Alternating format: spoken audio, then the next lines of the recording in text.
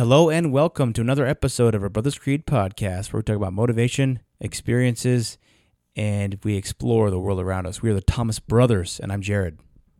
And I'm Ethan, and today we're going to explore another one of our credos of life in our own personal creeds. And that one is creativity. We're going to talk a little bit about how being creative can add a little spice to life, let's say.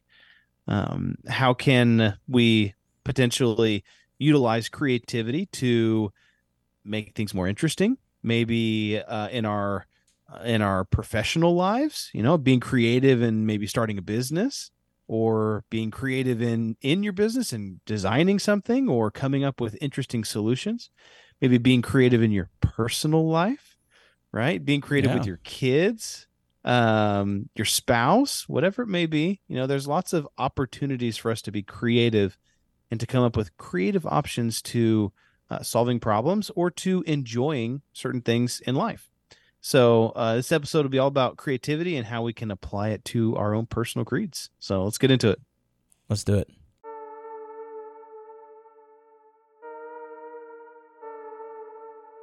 Yeah, I'm thinking I'm back. Most valuable commodity I know of is information. And that, my friends, is called integrity. That's called courage. Now that's the stuff leaders should be made of. Either you're somebody or you're nobody. You're not the devil. You're practice.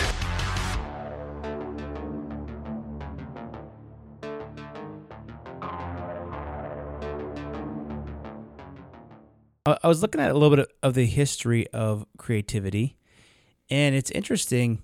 Originally, scholars and great minds of the time, they would attribute any creativity to divine inspiration. So if someone had an idea, they would say, oh, that must be God touching your mind and inspiring you to think that. Interestingly, though, later during the Renaissance period, the creativity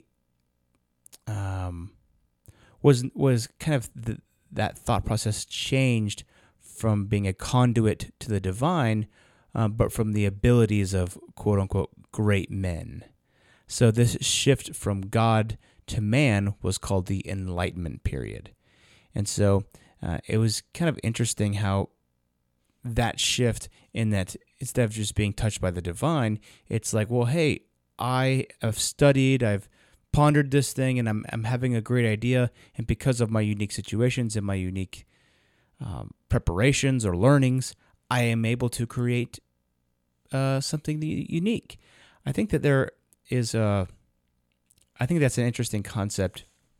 There's a whole movement called the Great Men, which perhaps we should look into that a little bit later. I think there's some pros and cons to that, but it was big during the Renaissance. But I think it's interesting that thinking about that creativity deriving from ourselves as opposed to simply from God, I think that is something that God gives us, gives each person, is the ability to create.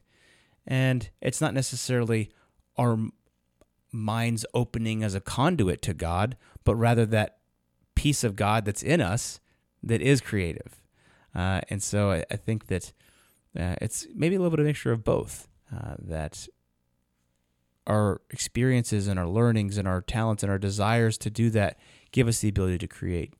And being a father of 4 boys, I know from experience it is much easier to destroy than it is to create. And so I think that creating is such an art, such a beautiful mindset to be in, where especially when you're in a situation where it's much easier just to run crazy and destroy stuff, and it takes a lot more patience to create.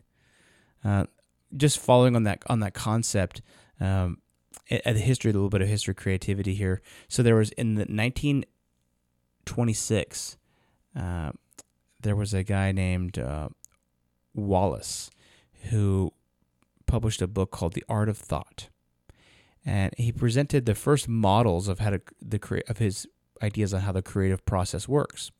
So in his staged model, first is preparation, and this is in preparing to So preparatory work on a problem that focuses the individual's mind on the problem and explores the problem's dimensions. So if you're trying to be creative, this is what you can do. First of all, prepare yourself for that. Work on the problem, focus on the individual, focus in your mind on what the problem is and explore the dimensions of the problem. The second one is incubation, in which the problem is internalized into the unconscious mind and nothing appears externally to be happening. So just, I guess it's hard to do that. How do you put something into your subconscious mind? Listen to it while you're sleeping. I don't know, but I think it just is like really internalizing that question and pondering it all the time. Sometimes I'll be trying to figure out a problem at work and I'm just like, I can't figure this out. And then I'll go home, maybe go to jiu-jitsu, come home and I'm taking a shower.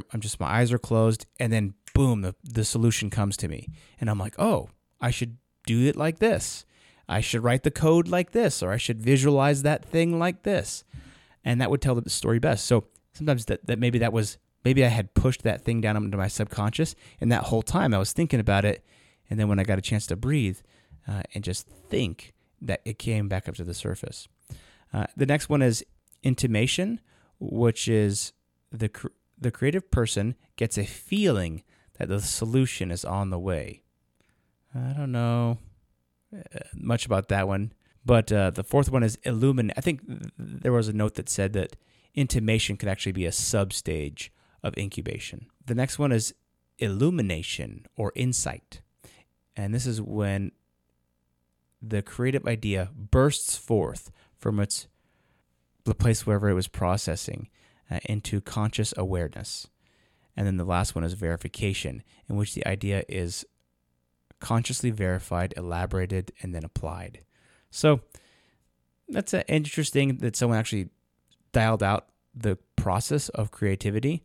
But I think the major piece here is just being able to think and ponder. I think that is a skill that needs to be applied nowadays. Sometimes we're just so busy. Sometimes I just go to work. I'll go to the gym in the morning. I'll listen to music, and I come home, take a shower, and then maybe listen to a podcast, eat breakfast, talk with my wife, get in the car, listen to a podcast, listen to the news, listen to the radio, get to work, do the stuff. So sometimes I just go and I'll just listen to nothing and just sit and think on the way to work or on the way home. You've got to have those times when you're not doing anything to give your brain time to ponder on the things that you have going on and be creative. So I think that's a great first step. Yeah, I agree. I remember when I was first kind of getting back into running, and I was running, 3+ miles, kind of a couple times a week. I got to a point to where like listening to music actually was kind of boring, because especially if like you're running for, potentially 30 minutes to an hour, you're like, man, I just don't I feel like I'm wasting my time here. Like listening to music, because it's distracting enough to where you're not thinking about anything, but it's like not really adding anything to whatever. So I started listening to books while I was running, just because it was, a quiet opportunity for me to just really kind of listen to the words and everything else. And then after that, it got to a certain point to where sometimes I would, listen to a book for a mile and then just pause it and then just be in silence, just kind of think for a little bit. Yeah. And then, start it back up. And so I definitely agree with that. Yeah. So, creativity, I mean, I agree with what all of what you said. I think it's definitely something that you have to, I think some people, like anything else, are born with just natural creativity. And some people you have to kind of, force yourself to go out of your comfort zone and be creative. Just from a definition standpoint, I had written down that, being creative means having the ability to generate original and innovative ideas, solutions, and expressions. So that reminded me of one of my first jobs out of college.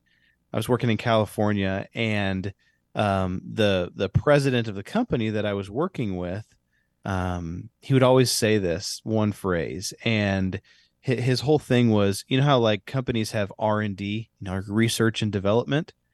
well, he'd be like, R&D is such a sham. He goes, R&D doesn't mean anything. He said, in the world that we live in today, R&D is dead.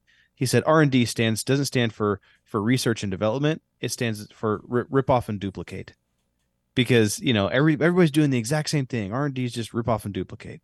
Maybe change a little tiny thing here, but just do the same exact thing. And that was kind of stuck with me.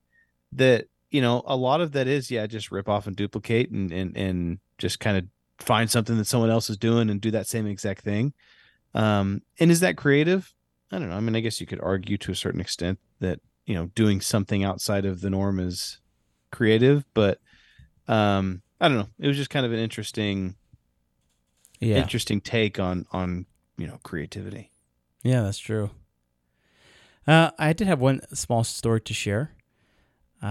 So this one's one you might not be familiar with. In the early 20th century, there was a guy named George de Mestral. And he went on a walk with him and his dog through the Swiss Alps. Upon returning home, he noticed that both on his dog and on his own person, on his clothes, there were burrs from plants. So instead of being frustrated, George was very curious, and he decided to take a closer look at these burrs in a microscope. So what ended up happening is he discovered that there was a small hook system that allowed the burrs to cling to the fabric and to the fur of his dog. This observation sparked his creativity. George spent years experimenting and eventually developed a 2-part fastening system inspired by the burrs. He called it Velcro, a combination of the words velvet and crochet. Velcro, with its innovative design inspired by nature, became a revolutionary invention. It has been used in countless applications, from clothing to space exploration, and is a testament to the power of creativity and inspiration that can come from everyday stuff. So I like this story because it illustrates how creativity can be found basically anywhere, in unexpected places, and how just a simple observation can lead to even groundbreaking innovations. It just takes time and dedication to think those things through and to tinker with it. And I think that something that exists today, maybe to our detriment in some ways, is that there's so many things that you can do. I think that perhaps a little bit of boredom would do us a little bit of good. There's so many things that I could go do at any given time. Fill your time with, distract yourself with. Yeah. So that, there's not a lot of time. Or I feel like there's not a lot of time, or maybe I need to make time to just think about things and be creative. And then when I have an idea, to act on it.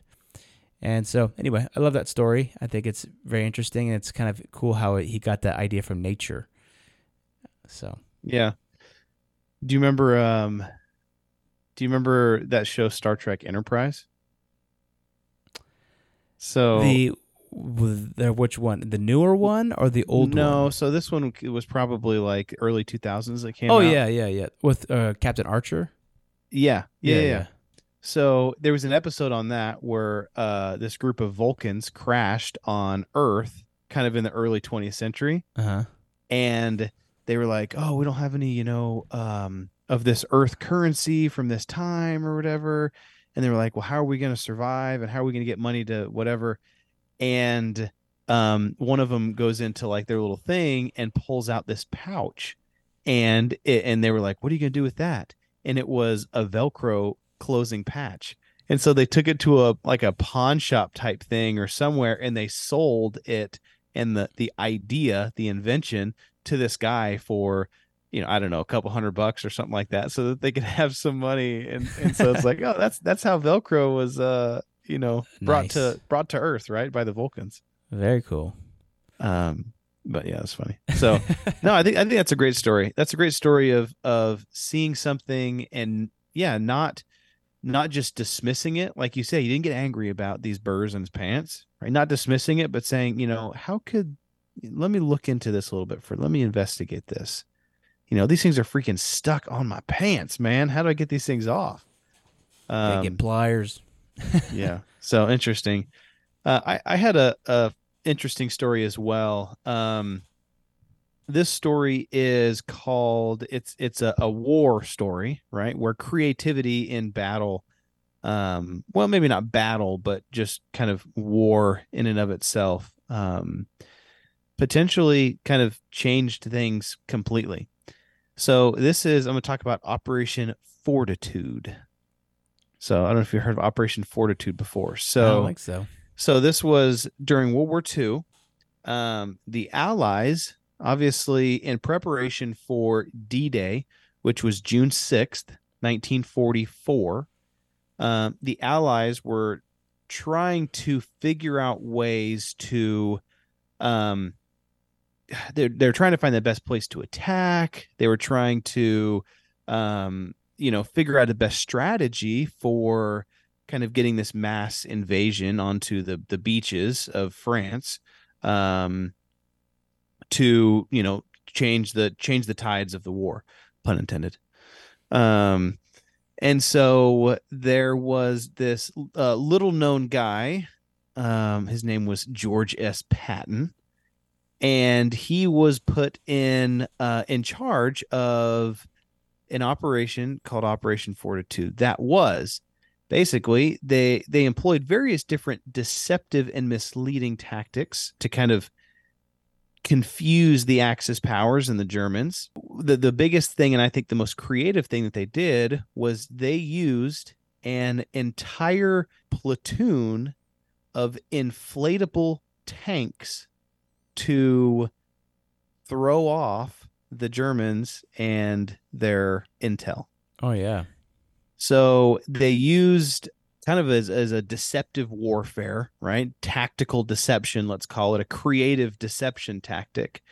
And they used these inflatable tanks, also inflatable aircrafts, in an effort to distract from the D-Day landing.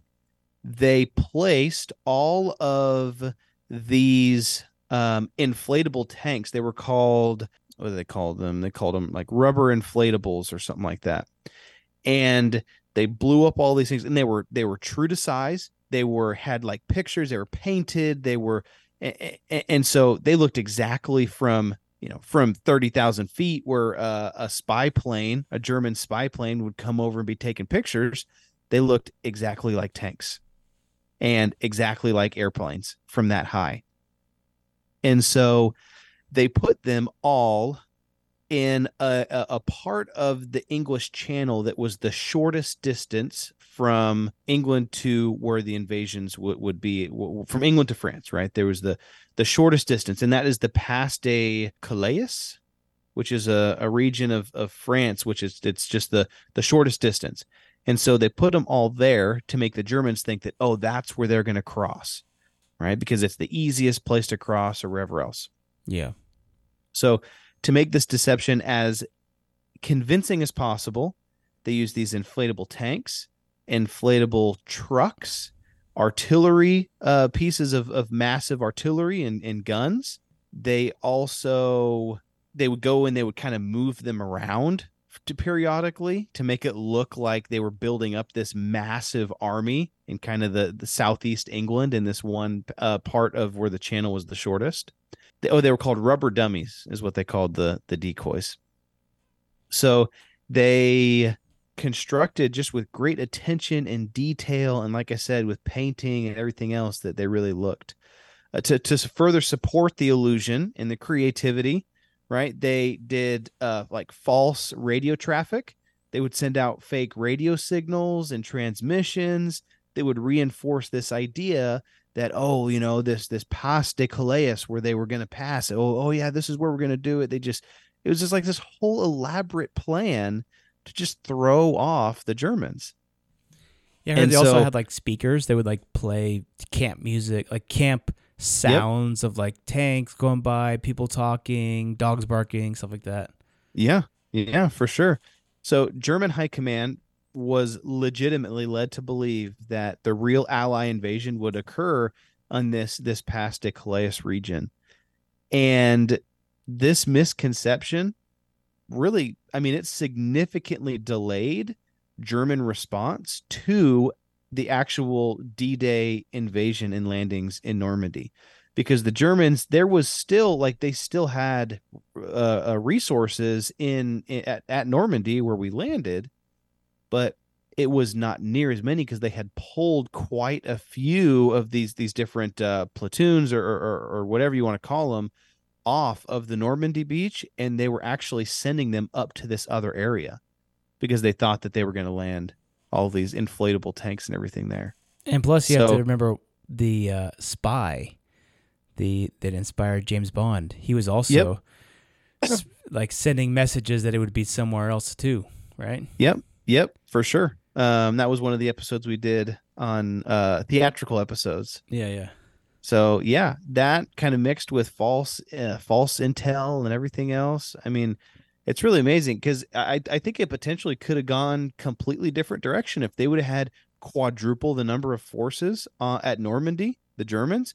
It would have made it much more difficult, even more difficult than it already was, right? To storm the beach there and to take over that area. I mean, that was really kind of a massive turning point for the war. So a creative solution. Did George S. Patton come up with that himself? No, I doubt it. He was just kind of they called it the Phantom Army is what they called it. But a lot of people, I'm sure, were sitting around a table and they're like, man, how can we throw off these Germans? How can we create any type of strategic advantage in our favor to help out our boys on the ground? And so I think that was, I'm sure there's plenty of times in history, the Trojan horse or whatever it may be that armies use different deceptive tactics to throw off the enemy. But I just thought this was a particularly creative and cool one. Yeah, or remember we talked about the one with the Iranian hostage crisis and how they pretended to be making a science fiction film, documentary. Yeah. They were making a science fiction movie named Argo when they learned all their parts and stuff so they could get these people out of the country. Yeah, I do remember that. Yeah. So I think just from a creative perspective, I think in building our own personal creeds, it is beneficial for you to maybe take a step back and take a look at the situation from maybe a higher viewpoint. Look, 2 or 3 steps ahead, and how can what I do right now affect, the next 3 or 4 steps of what my goal is to accomplish. So I think creativity is definitely something that can be developed, and we encourage you to add this into your own personal creed and develop it yourself and build your creed with us. Awesome. Let's do it. Thanks, guys.